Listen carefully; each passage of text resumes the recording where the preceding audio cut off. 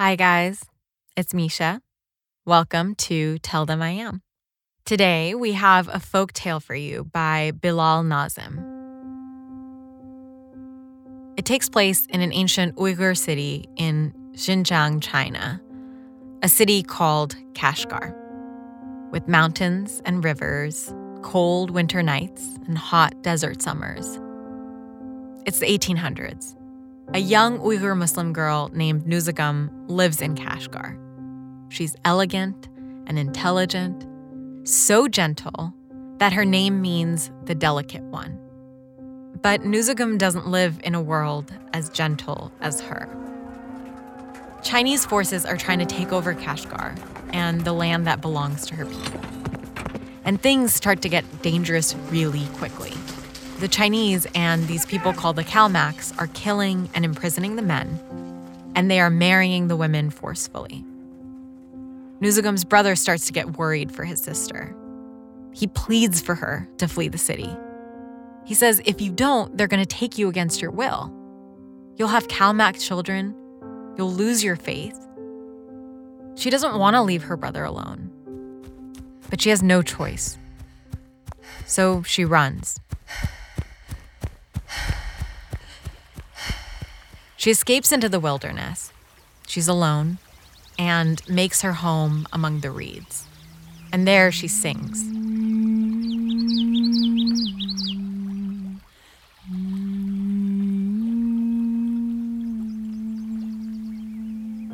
About a century later, an Uyghur poet named Nurnimet Yasin writes her song into a poem.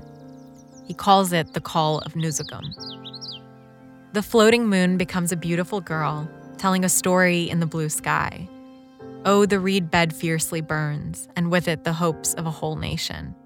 We are listening to it silently, not only with our ears, but in our hearts. The sand encroaches on the fertile lands, but we are the real sandstorms.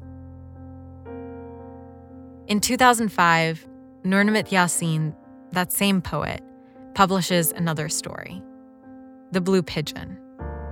It's about a blue pigeon king who is captured by pigeon kings of a different color. Rather than stay in prison, the blue pigeon king frees himself by taking his own life.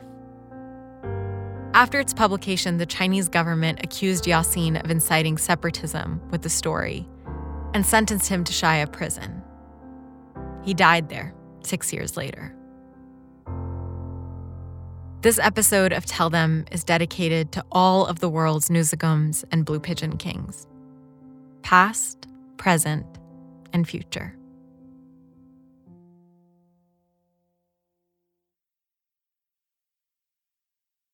My name is Jewher Ilham. I am Uyghur. I am the daughter of Ilham Tohti. My father was a professor at Minzu University in Beijing.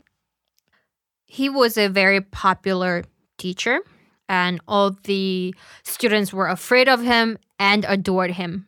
He was very, very extremely honest, so honest to the point that he can hurt people's feelings sometimes. Growing up, I knew that we looked really alike, except my hair length. I looked like copy and pasted as my dad's face, and I knew that he has very deep, what is it called? Eye bags. He had very dark eye bags because he rarely sleep at night. During the day, he would want to hang out with me. So during the nights, he would grade his students' papers and he would write articles until like 3 a.m., 4 a.m. And he would wake up next day in the morning. And the dark circles had left a very strong impression in my head because I knew how hardworking he was. But at the same time, he was always trying to be the best dad for me. My mom wasn't really always there. They were divorced and, he was trying to take both roles the entire time. He was the one who would act serious and be the provider of the family. And then he would be had this soft and gentle side. He saw our neighbors kid had a really beautiful hairstyle and he got jealous. He said, my daughter is so beautiful. Why can't her hair to be this beautiful too? And has this style. So he took a picture in his brain And he came home and said, "Sit down, my child."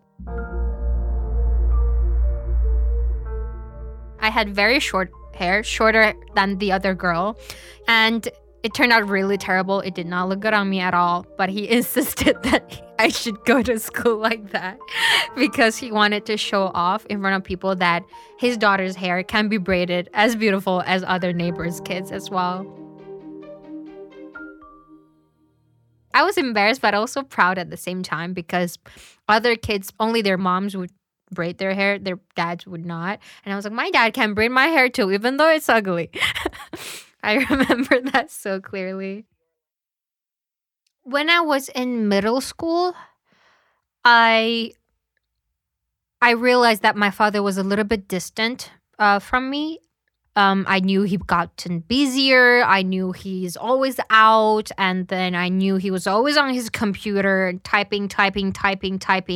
He started smoking a lot. I knew he was stressed. And I just thought, oh, my dad just doesn't love me anymore. He just wants to focus whatever it was on his computers.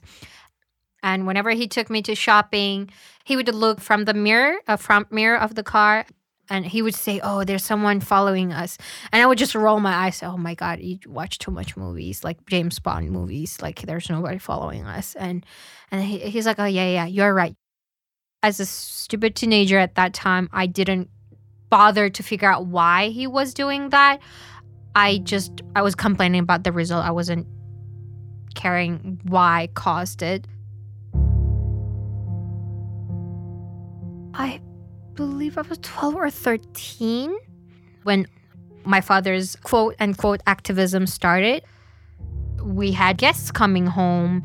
Sometimes they even need to share my room. People that I've never met in my life, and some of them don't really look presentable, and I would still have to share my room with them. And as a teenager girl, I wasn't really happy about that. Later on, I knew that it was homeless Uyghur youth that my father rescued from a thief organization. My father would offer for them to stay and cook for them. And we were visited by policemen very frequently. They would live with us sometimes. They never say, oh, we're here to monitor you. They don't say stuff like that. They are very polite. We love your Uyghur food. Your Uyghur people are very hospitable. Can I stay to enjoy more food? They would make it sound like this. But when you're adult, when you think back, you know those are not some very innocent visits. And then my father would always suddenly be gone for weeks. I complained a lot and I was not happy about that. And later on, I learned that he was trying to travel to different places to rescue those Uyghur homeless children. I used to complain to him that you care about strangers more than your family. But that mindset totally changed at the airport, 2013, February 2nd. Jewher's dad gets an invitation to be a visiting scholar at the University of Indiana, and he insists that she accompany him. It's the middle of the night, the day before their trip, and Jewher's dad comes into her room and he shakes her awake. He's like, Jewher, come on, we have to go to the airport. And she's like, what? It's 8 hours before our flight. What are you talking about? It's 3 a.m. But they get in a cab. My dad looked so nervous and he kept trying to look around and see if the police were following us. But we got to the airport. So I was just like, see, Dad, nobody's following us. See, we got here so smooth. And my father was like, oh, yeah. And he was still looking around and trying to see if we were being followed. And then we took the little train from the domestic airline part to the international flight part. And then here comes the last step. Passing the border. My dad and we went on 2 separate lanes. And my lane went really fast. But my dad's lane, he was stuck. Usually it just takes 45 seconds or 1 minute or so to pass. They just need to scan your passport and stamp. But the lady kept scanning and then checking her computer and started calling. Within a minute or two, few policemen with black uniforms, at least 4 or 6 of them, showed up and said, "Sir, please follow us." I started freaking out. My heart started jumping so fast. We were taken away together to a small, tiny little room. Only had 2 stools. We just sat. I can't remember how many hours we sat, but the closer to the departure time, the more my father got really anxious. And he started saying, when can we leave? We have every legal paper, every legal procedure. We didn't commit any crime. Why aren't we allowed to leave? The man said, just wait. And then it was 30 minutes before my departure time. And the lady who stopped my father at the border place showed up holding my passport. She just opened that page. I see a stamp saying like cancel. But she still asked me, "Oh, you can go. Do you want to go? Your flight is about to depart." For me, it was one of the most ridiculous sentences I have ever heard in my life. My entire purpose to go to the United States were to accompany my dad. If he wasn't leaving, why am I going? And at that point, I didn't know anybody in the United States. I didn't speak English. What are you going to do to my dad? What is going to happen to him if I leave? And my dad said, "Kızım," which means my daughter, "look around you. Look at how this country is treating us. Do you still want to stay here?" I didn't care about any of these, about the countries, about the politics, about this human rights, about my rights being taken away. I didn't care. All I knew was I wanted to stay with my father. I wanted to stay where my family is. And he said, "You have the chance to leave, Jewher. Go." I still said no. I was shaking my head. And my dad just literally, he pulled me up and started pushing me. He said, "Go. Don't cry in front of them. Don't let them think Uyghur girls are weak."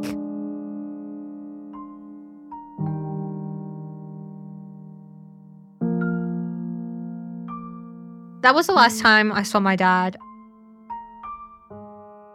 Jewher's dad was accused of separatism by the Chinese government and is currently serving a life sentence. The last time Jewher got any word about her dad was in 2017. Jewher, if there's anything that you could say to your dad, what would you say?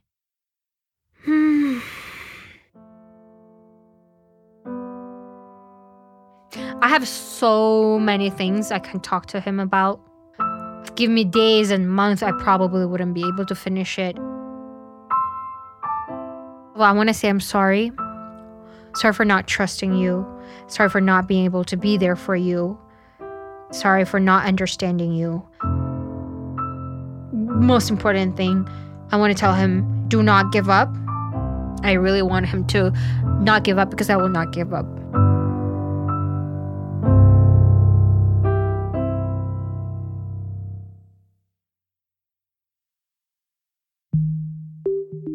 Tell Them I Am is presented by Higher Ground Audio and Spotify and produced by Dustlight Productions. I'm your host and executive producer, Misha Yusuf.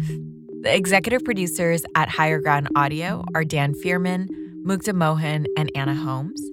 Janae Maribel is editorial assistant. From Dustlight Productions, Mary Knopf is our executive producer. Ariana Gharibli and Jonathan Shiflett are our producers. Arwen Nix is our editor. Valeria Alarcon is our apprentice. This episode was written by me, Misha Yusuf, Mary Knopf, and Arwen Nix, with help from Anna Williams. It was sound designed by Mary Knopf and Anna Williams. Valentino Rivera is our engineer. David Leinard is our composer and made our gorgeous original music. Special thanks to Marley Fearworker Otto, who hummed Nuzugum's song. Emin Ahmed is our illustrator and the creator of our episodic art. Elizabeth Goodspeed made our amazing series tile art. Special thanks to Anna Williams for additional production help. and Rachel Garcia, our development and operations coordinator. From Spotify, executive producers are Daniel Eck, Dawn Ostroff, and Courtney Holt. This podcast was originally a production of LAist Studios.